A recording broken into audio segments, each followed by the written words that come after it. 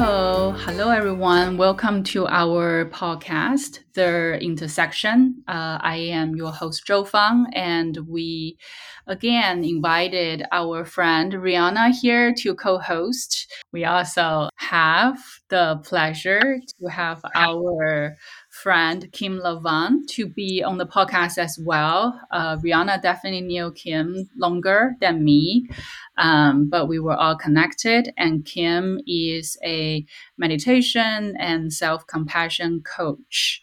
And would you like to introduce yourself, Kim? Yeah, hi. Thank you for inviting me on your podcast. It's really great to be here with both of you. So I am a mindfulness teacher, a mindful self-compassion teacher, and a coach. I never really know which combination of words to use, but I'm all those things.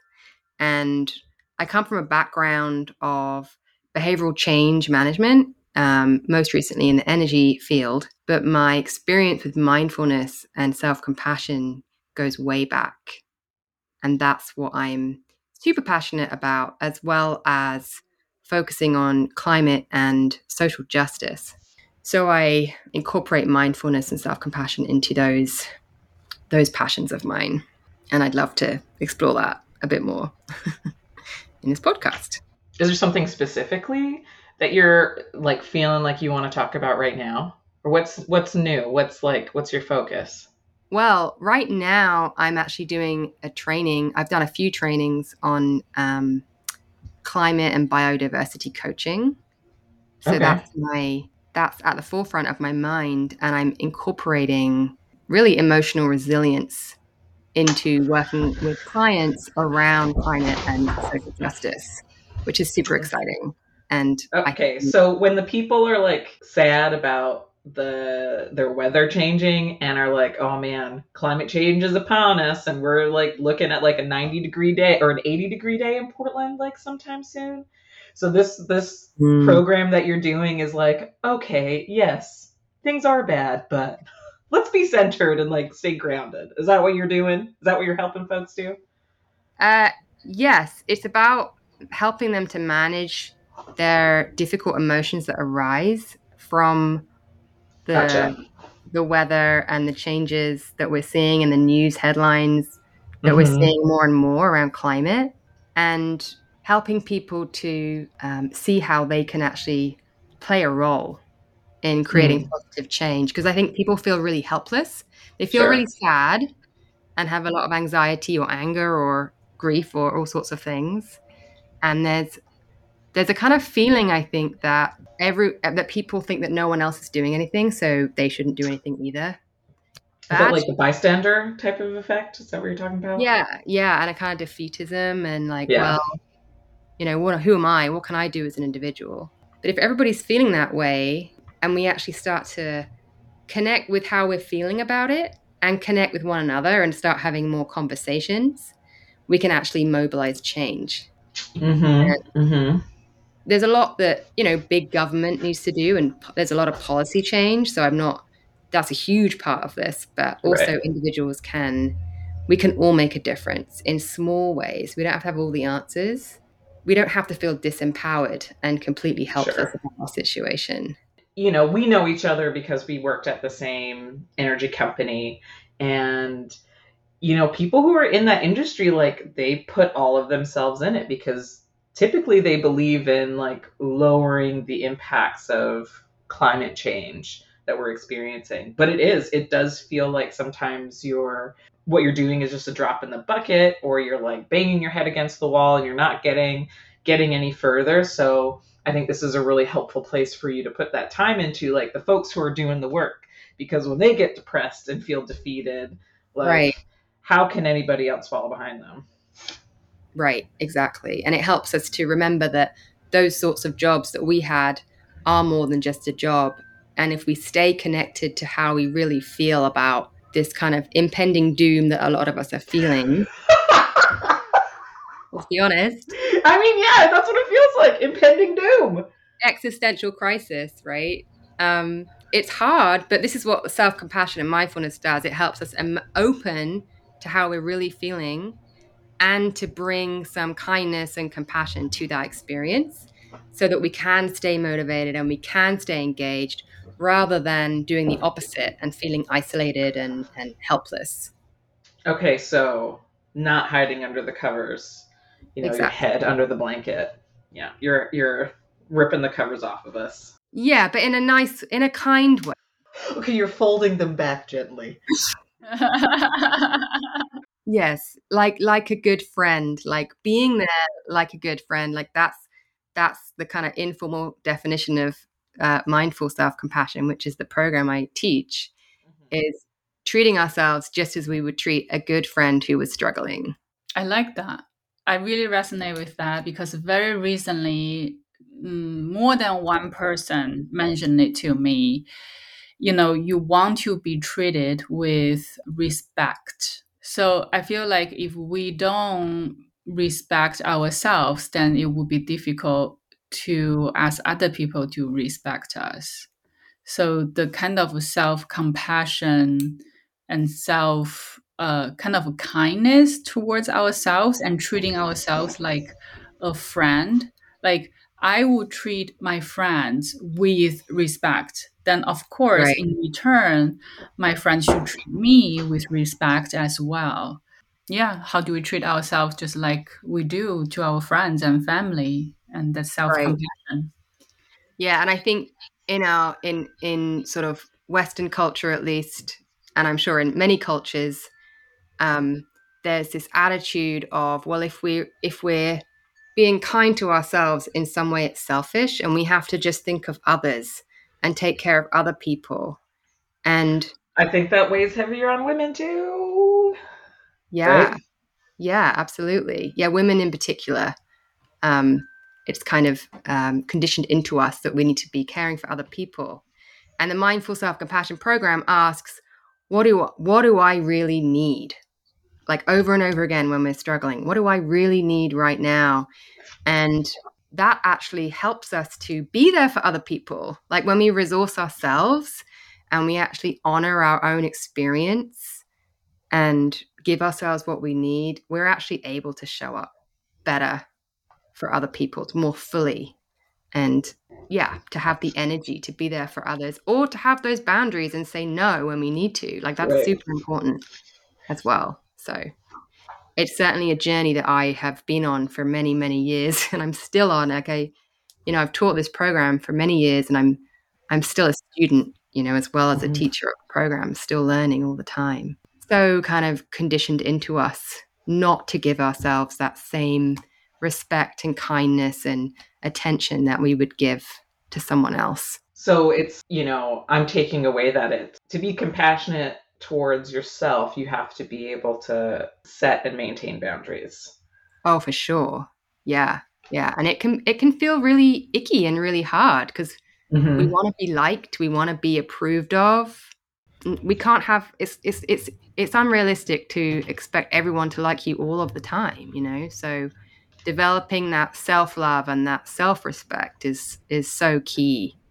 And then we can really show up for others and show up to the right people at the right time.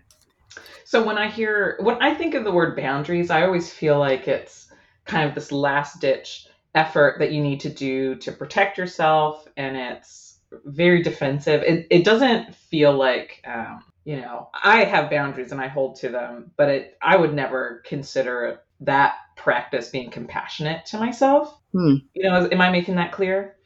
Because it just, I understand the need, but I have a hard time making that connection of like how am I being compassionate to myself by holding these boundaries. And I'm sure other people are going into, are wondering how you explain that too, the folks that are in your classes. Like that's an interesting concept. So why do you think it's not compassionate? I'm curious. Well, because it's one of those where it feels icky in some cases to throw up Mm, those boundaries. And it's almost done as a defense mechanism instead of something that's proactive. And mm, like I don't set boundaries unless like something's happening and I have to set a boundary. And it doesn't feel like I'm doing it as a kindness to myself necessarily, more as a okay, this will give me enough space so I can run and hide under my covers. right. But sometimes that's what we need. It maybe it doesn't feel very wholesome or gracious somehow. But sometimes you just got to be like, you just got to be fierce about it, and be like, I need you to go away. Or, that's me being polite. You could use other words, but I need my space. Don't do that to me. And like, that's like fierce self compassion right there. It's giving yourself what you need in the moment. And I think, for me, I've certainly struggled with that because I've grown up thinking, oh, I need to be nice. I don't want to hurt someone's feelings. So I've always had that conflict of, do I really want to stand up and be assertive? As a woman, I think that's really hard for me to do historically, but it's what we need some of the time. So I think you are being compassionate with yourself, Rihanna, and it can be hard to admit that because there are a lot of misgivings about compassion, like that it's selfish or it's weak or it's a form of making excuses and other things, but it's the research that's been done around it just suggests that's not true at all. It's actually a form of courage and strength and resilience. I feel the boundary point is interesting. I don't know if I'm explaining it very well, but as we talk, I'm kind of imagining boundary as part of a space. Like in order to have our own space, we need that boundary so that our space is defined. So it's not like a restriction, but it's kind of like an invisible line that makes the space true to us so that we can be held in this space we create for ourselves. So it's sort of like, I don't know, I'm kind of just like imagining as well, just based on my own experience, is when I need to be held by something, not necessarily a physical thing, but if I could set some sort of boundary, then I'm creating a space for myself. Then I feel a little bit protected. Yeah. So that I feel I'm being held by this space I create.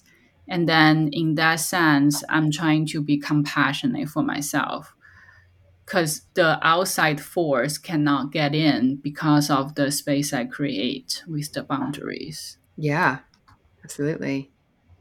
And then if you have that space, you can offer yourself whatever you need. You can offer yourself that support and sort of comfort and validation, or you can really look at what do I need to advocate for myself, to maintain that boundary and communicate that in a way that's like protecting myself or providing for myself. Those are all forms of self-compassion. And I think you're right. We need to create that space, that safe space in ourselves in order to do that. Okay, so right before you were answering Joe's question, you were talking about how compassion, like how that's been used and described, is not, it's leans towards selfish. Can Mm, you expand then on what your definition? So if we're talking compassion, what are we gonna say according to mm. Kim? Sure, yeah. Well, I will borrow the definition from Kristen Neff and Chris Germer, who created the Mindful Self-Compassion program, which is a program that I teach. Well, it was Kristen that came up with the three core components of self-compassion. And there's mindfulness. So being aware that you're experiencing something difficult, that you're suffering in some way, because you can't treat yourself with kindness unless you know that you're struggling. So that's the first component. And then being able to offer yourself something good in response to realizing that you're struggling in some way. So that might be putting up a boundary, taking some time for yourself. And there's like all sorts of techniques and ways of caring for ourselves that are offering kindness. Um, and then the third component, which is really interesting, is what they call common humanity. And that's this idea that we are all connected and that no one is perfect. We can remind ourselves that we don't have to struggle alone. Like we don't have to feel isolated in our struggle because everyone suffers at some time in their lives, and that can help us to feel less isolated. And that, because that's isolation can lead to shame around how we feel as well. So those are the three components that form self-compassion.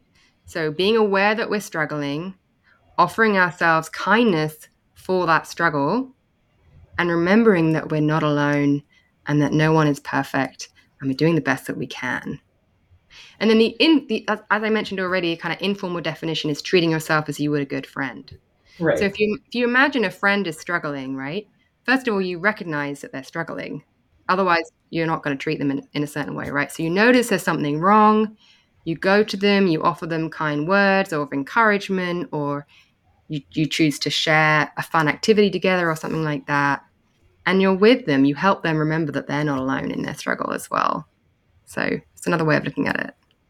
That is a lot to take in, and I feel for a lot of people, it really requires some self-reflection and even some self-acceptance, right? Like, cause like even take myself as an example, I oftentimes have a hard time treating myself well or as well as I do to other people. And I don't even realize it until, like, for example, if someone feels like stressed or doing too much work, I will be like, you need to take a break, right? Like, I Mm, just say that to them, but I never do that to myself because I just right. keep going.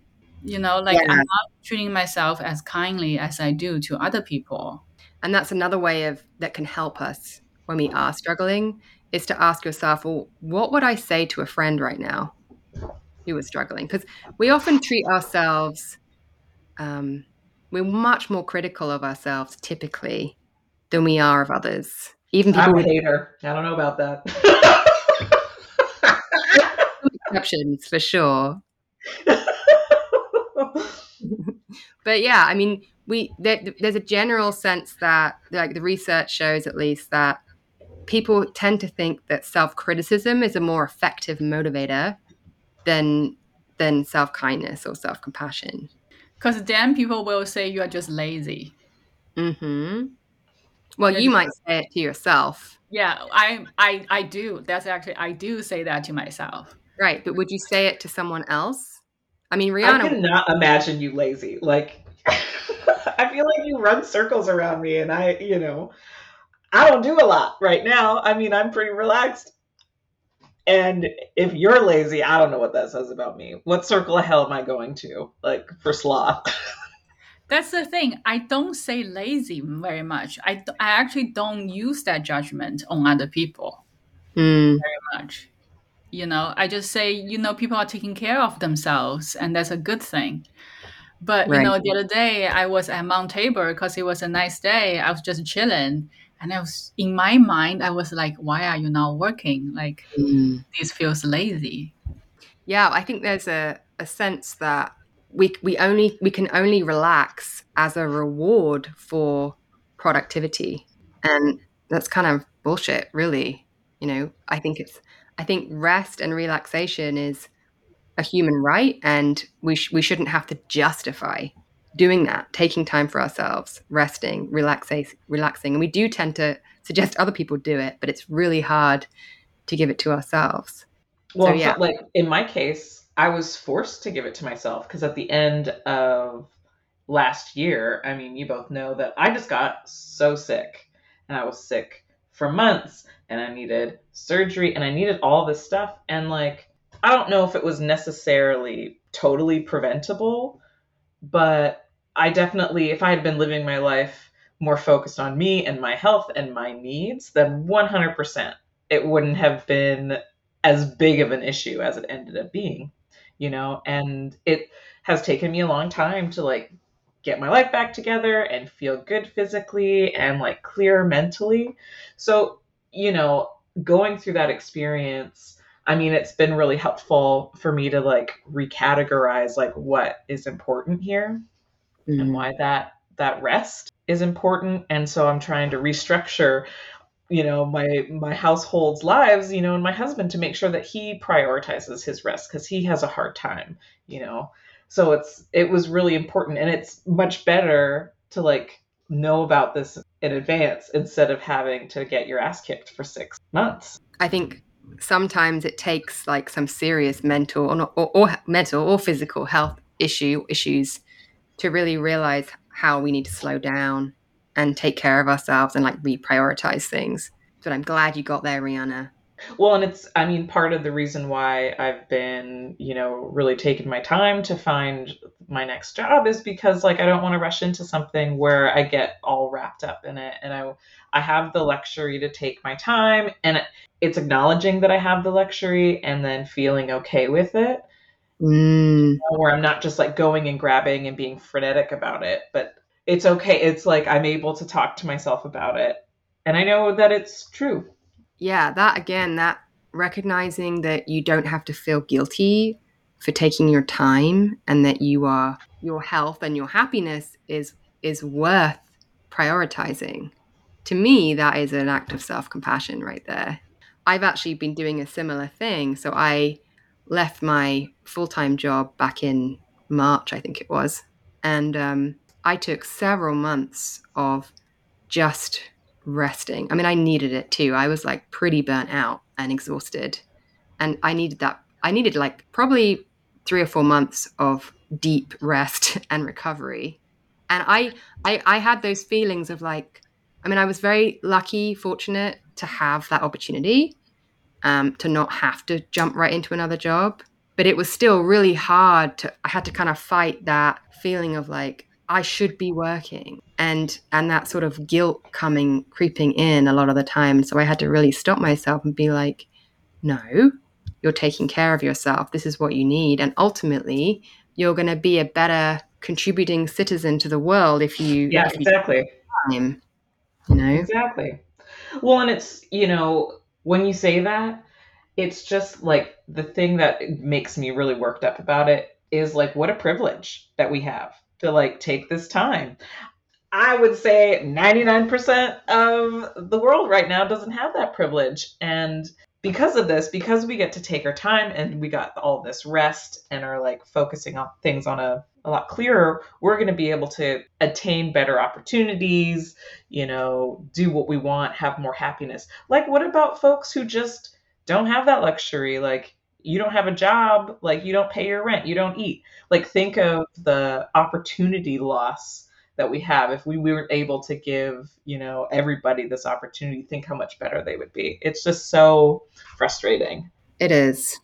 Yeah, I was thinking about something similar too. I feel relax and rest are such a privilege to many people right now. Like, or many people don't have the luxury to relax or rest. You know, people like frontliners, first responders, and people who, who have family of five to feed, and there's no childcare, all that kind of things. And that's probably we're only talking about the United States, and looking outside of the country. So kind of like linking back to the beginning of our conversation, Kim, you said you are focusing on climate justice Mm, now, in your mindfulness work. So I'm curious, climate justice, I feel for the privileged, it's a given. Like they don't even know what is climate justice because they always have the means to escape the injustice right. from climate change. So if we are doing the work on compassion, self-compassion, mindfulness, how do we provide access to people who don't have climate justice? And as a result, for example, folks in Hawaii who just lost so much on the island, they don't experience climate justice.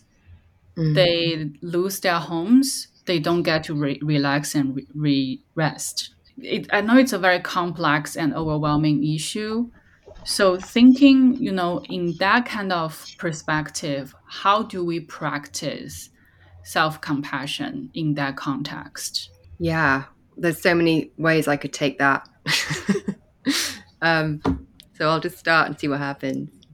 For those of us who are in a more privileged position, I still think it's really, really, we need to get better at feeling what's difficult, feeling, having compassion for those people that are really suffering so that we can not turn away from it, but to find ways to play a part in taking action around climate. So that has to begin, as I see it, with recognizing how sad and how difficult and how painful that is. Because if we just numb our feelings, we turn away from it, and we can just carry on in our little bubbles. I mean, there's been so many headlines recently in the news with these like catastrophic weather events, and it's overwhelming, and it can be easy to kind of become desensitized to it and to kind of switch off from it. But it's really important that we have some skill, not to constantly be feeling it. Like Rihanna mentioned, ripping the band-aid off earlier. Like I don't, but getting more skillful around our own emotional intelligence so that we can recognize this is a really painful, shitty situation that the world is in. It's not about feeling like a victim, or making it self-indulgent or about self-pity, but it's about just being realistic about what's happening in the world so that we can take some action around it. Yeah, I think I like that you mentioned we need to get better at feeling what is difficult. So like to me, in a sense, being self-compassionate, or the practice of it is one way of making ourselves a little bit more courageous and more brave. Yeah. Because, like you said, a lot of people probably choose to look away. So Yeah. maybe part of the practice is to learn to be more brave. Yeah, and getting more comfortable with what's uncomfortable. We have to face up to this reality. And then there are people that are, like you said, on the front lines who are really making a difference, and on the front lines of climate change or social justice. They need support as well. Like or they're going to burn out. And I mean, I could include us in that, working in the field that Rihanna and I were in. If we are constantly feeling that we're in this desperate situation and there's this like never ending task ahead of us, the mountain that we're climbing and not really getting any higher on it, we can give up and we can burn out. So it's really important to give resources to those people on the front line as well. And self-compassion, mindfulness can really help with that too.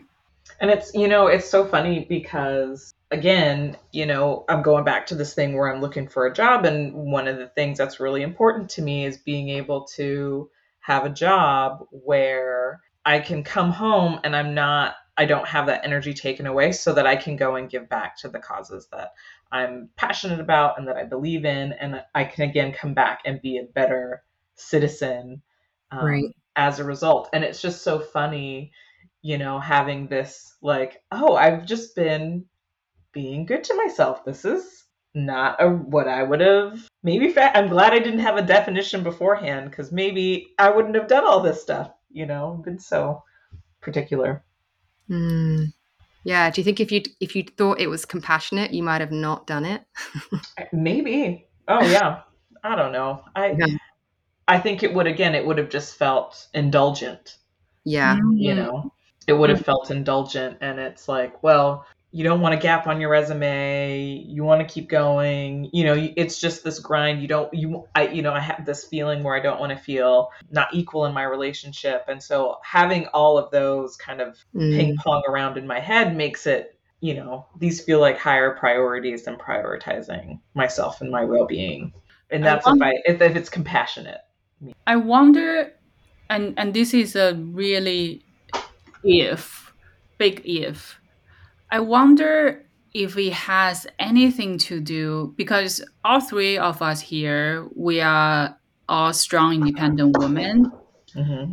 And I'm not just saying it because it's true. Like, I wonder a big if, like, we struggle sometimes with self compassion, taking a break and relax and Rihanna, you mentioned being an equal part, in the household. If that has anything to do with our perception and understanding and practice of our own feminism, like I self-identify as a feminist, and a really big part of that identity is being dependent and do it yourself.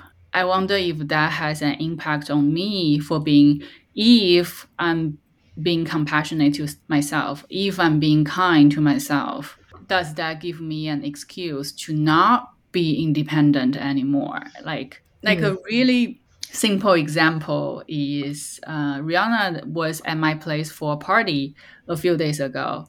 And at the end of it, you have left, Rihanna, and there was this big ass folding table we use for catering. And we needed to carry it from the backyard to my friend's car. It was heavy and my back was hurting. And my friend was like, "You don't do that yourself." And I was like, "That's fine, I can do it." And they'll be like, "But your back is hurting. Like, can we just help you carry this table out?" And I was like, still going. I was carrying this table. I was like, "It's fine. It's just only a few steps." And well, eventually my friends took over. But it was one fucking table. It wasn't a big deal, but I wouldn't let it go. So are you saying, tell me if I'm getting this right, like, are you saying that because you feel like you have this independence as part of your identity, that somehow self-compassion, you don't associate self-compassion with independence, or you do? Not I kind of feel like if I'm showing myself compassion, then that means am I showing weakness? Like, Right.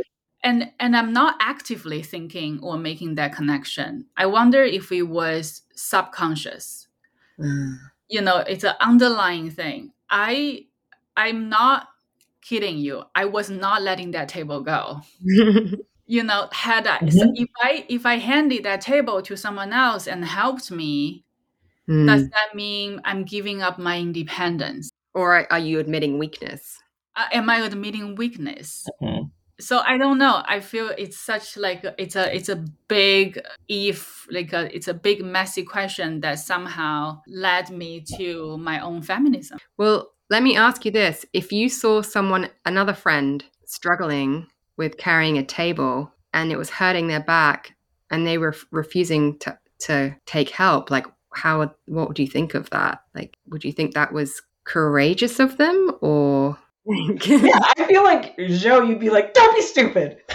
That's what you would tell me. You would say, don't be stupid. Get the help. Yeah, don't be Right. so stubborn. That's what I would say. Yeah, I mean, I think that knowing when to ask for help and admitting our own shortcomings, that we're not some like macho, bodybuilder and we can't carry everything on our own, that is actually a sign of courage to admit that vulnerability. Like, we're not perfect.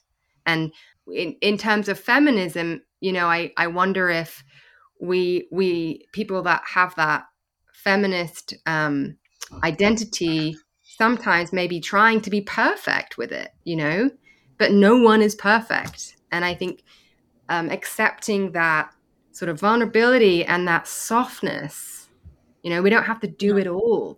To me, that's not what feminism is about. It's about Mm. embracing our authentic self, and we have weaknesses and strength, and it's all valid and it's all okay. And if we can relate to ourselves with kindness and self-love, which is essentially what this is all about, then everything's fine. Oh, there we go. That's Rihanna's what my mug says. self-love. I want one of those. Rihanna is holding a mug that says self love. Yeah, that's Or, coincidence. or is it? That's what I was doing when I was looking down from the camera, just drawing that on my mug. So we're talking a lot about self-compassion, how it relates to like Joe and I personally, but you're running these workshops for folks within the energy efficiency industry, at the front, for folks who are at the forefront of climate change. So how do you take this message, to these groups of people? Well, the message of what I'm realizing as I talk more to people who are working in the field of climate change or just climate conscious individuals, when I talk about rest in particular and the need for rest, because of my own personal journey that I've been on this year, that tends to really resonate with people, especially people that are working in the field, working really hard, like desperately trying to come up with the solutions, feeling the despair of it all and the impending doom, as we mentioned, the need to take a pause and take time to recover. Like, even if it's just moments, it doesn't have to be weeks of going on vacation or anything like that, but it's how can we build rest into our everyday lives? That tends to really resonate with folks that I've been working with. But it's not easy for people, which is why I tend to run these longer programs in groups so we can each kind of support each other and witness each other's experiences, which is kind of a big part of this work, to really gradually turn our attention towards ourselves with more kindness, because it just doesn't happen overnight. Like, there's often a lot of resistance that arises when we offer ourselves kindness and self-love, especially if we're not used to it. There's a saying, love reveals everything unlike itself. So we offer ourselves kindness and it's like, oh no, these are all the reasons why you're not lovable, or things that have happened to you in the past that prove that you should continue to criticize yourself and beat yourself up. So it takes time. And the beautiful thing about it is when we notice that reaction, that self-doubt or that misgiving about self-compassion, the best response is to give yourself kindness for that struggle, for having that resistance. And so you just continue to turn towards yourself with kindness over and over and over again until it starts to feel good. Essentially, practice. It's like the theory isn't enough on its own. It really needs to be felt in your body. I'm curious, we practice until we start to feel good about it. Like, what is good? Like, we feel comforted or reassured or affirmed. It could be, it could be any of those things. I mean, what does it feel like if you're struggling and a friend, what are some of the ways you would want a friend to comfort you when you're struggling? Like, maybe you could think of a recent example of something and a friend came over, gave you a hug, or maybe think of that and see what helped, how it made you feel. Do you want to share? Does anyone want to share an example? Are we in a workshop now? No, I just got my degree. I don't want to be called on like this is homework or school again. This is a workshop. No, well, I just said you have to feel it in your body. So I'm like, well, maybe we should do that. Oh, feel good in your body. Okay, and I know if I start, honestly, this doesn't happen very often.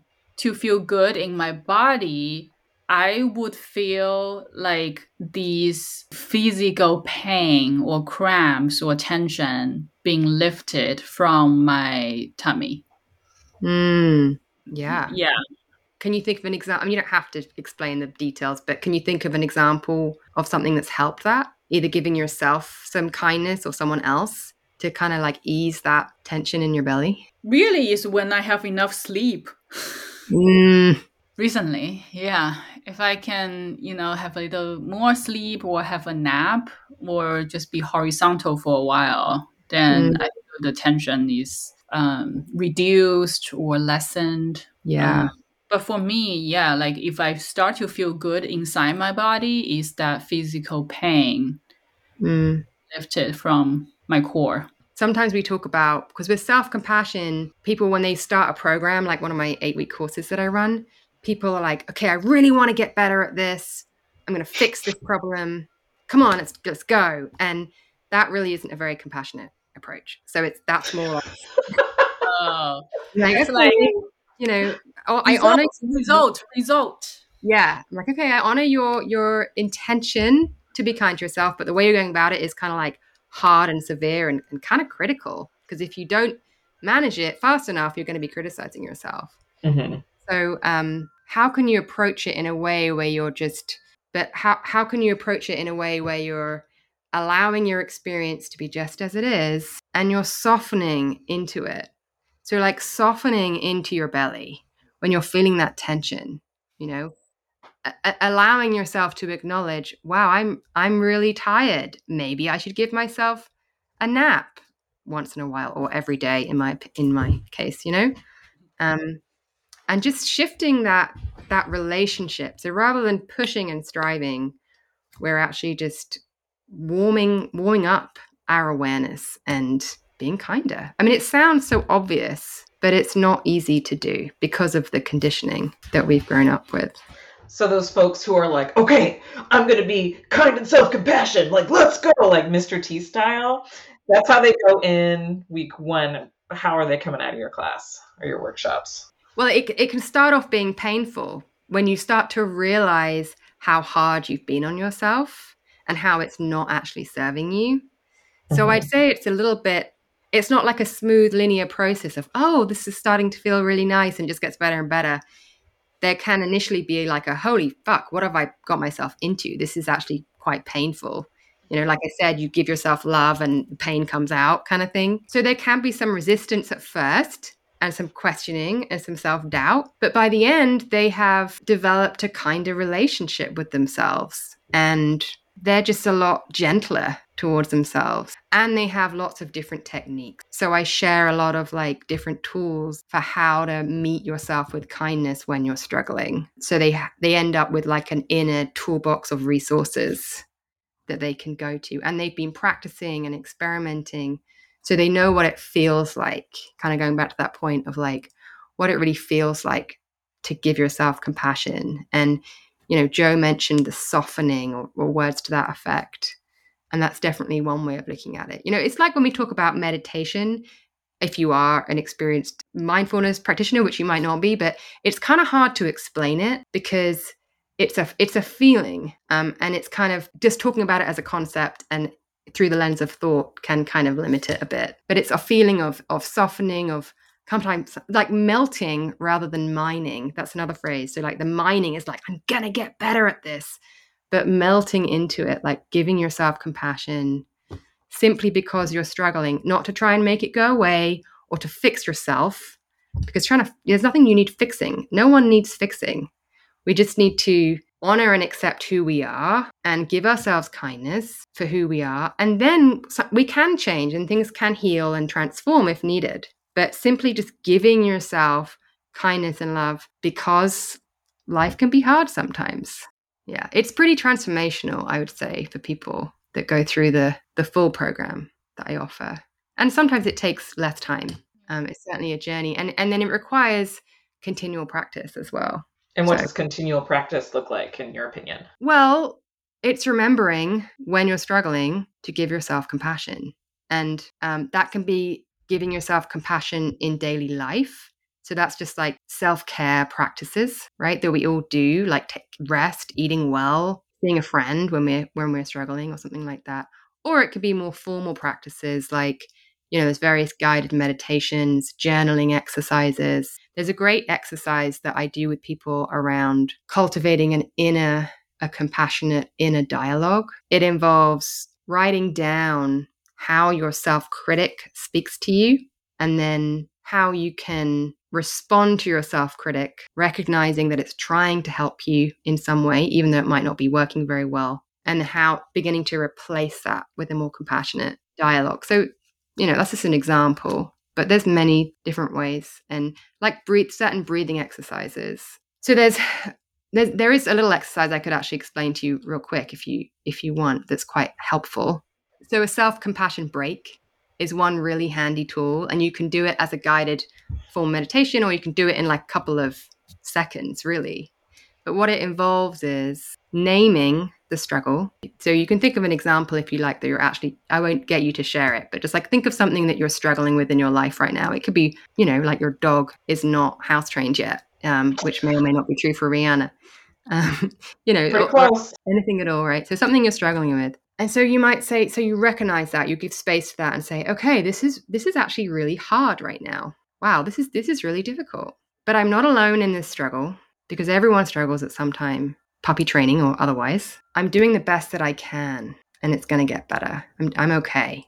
And as I said that, you can't see me, but I'm actually putting my hand on my heart, which is another technique that we use. It's a real known supportive touch is a known, scientifically proven to help calm our nervous system. All mammals have this soothing touch with their offspring, but we can offer it to ourselves. Actually, the soothing touch and this kind soothing vocalization, these two things are skills that all mammals use to calm their young. So we can offer ourselves that. So there was three things in that I did. The first thing was I recognized that I was suffering. This is hard. Sometimes just validating and making space for whatever's here is enough to help kind of dissipate it sometimes. So validating, this is hard. Recognizing the common humanity, I'm not alone. No one's perfect. Everyone struggles at some time in their life. That helps to kind of reduce the isolation and reminds us that we don't have to be perfect, because we often give ourselves way higher standards that we have to meet, than others. And then that third piece was offering kindness. So I'm going to get through this. You're doing the best you can, and offering myself that supportive touch. So those are the three components of mindful self-compassion that I mentioned earlier. And you can just access that as a really in the moment practice, as you're arguing with someone in the checkout line or whatever. You can just offer yourself that in a few moments. Or you can say, if you're in the middle of an argument with your partner, you can be like, I'm just going to go to the bathroom for a minute, and just take a breath and offer yourself those three things. And I suggest you try it and see what it's like. Do I have to say it out loud? No. So if I'm in the bathroom, I'm mad at Jesse, and I'm like, ugh. Do I need to soothe myself that way? I recommend not doing that. Okay, just checking. Yeah, just wanted to know. It's whatever works for you, and that's the other beautiful thing about this. It's when I'm teaching this program, it's just find what works for you. That practice might not work for you, but there are many other things you can do. So yeah, learning the techniques that work. Just like knowing what to do in daily life. Maybe it's having a cup of tea or watching a stupid show on Netflix. It's getting familiar with how we can support ourselves just as we would a friend. I'm gonna practice that for sure. Oh, good. Sure. How do people find you? I share a website with another MSc teacher, MSc meaning Mindful Self-Compassion, and it's called portlandselfcompassion.com. So that's where you can find information about that particular program. I'm also updating my personal website currently, so that's not available yet, but it will be soon. And I'm on LinkedIn. Those are kind of the main. So it's portlandselfcompassion.com. Yes. Okay. Yeah, you can find out upcoming courses that I'm teaching, workshops. You can reach out to me through there if you want to have me teach a workshop or do a presentation at your company or something like that. Yeah, I'll include the website in the show note. For me personally, I will be going down to California and ask you to teach me there. Yes. Well, being in nature is incredibly healing, and just taking a step away from the hustle and bustle is huge. It can be very supportive. You too, Rihanna. I want to see you down here at some point. Mm-hmm. We should drive down together. Yeah, I love it. I love it down there. So let's take the time.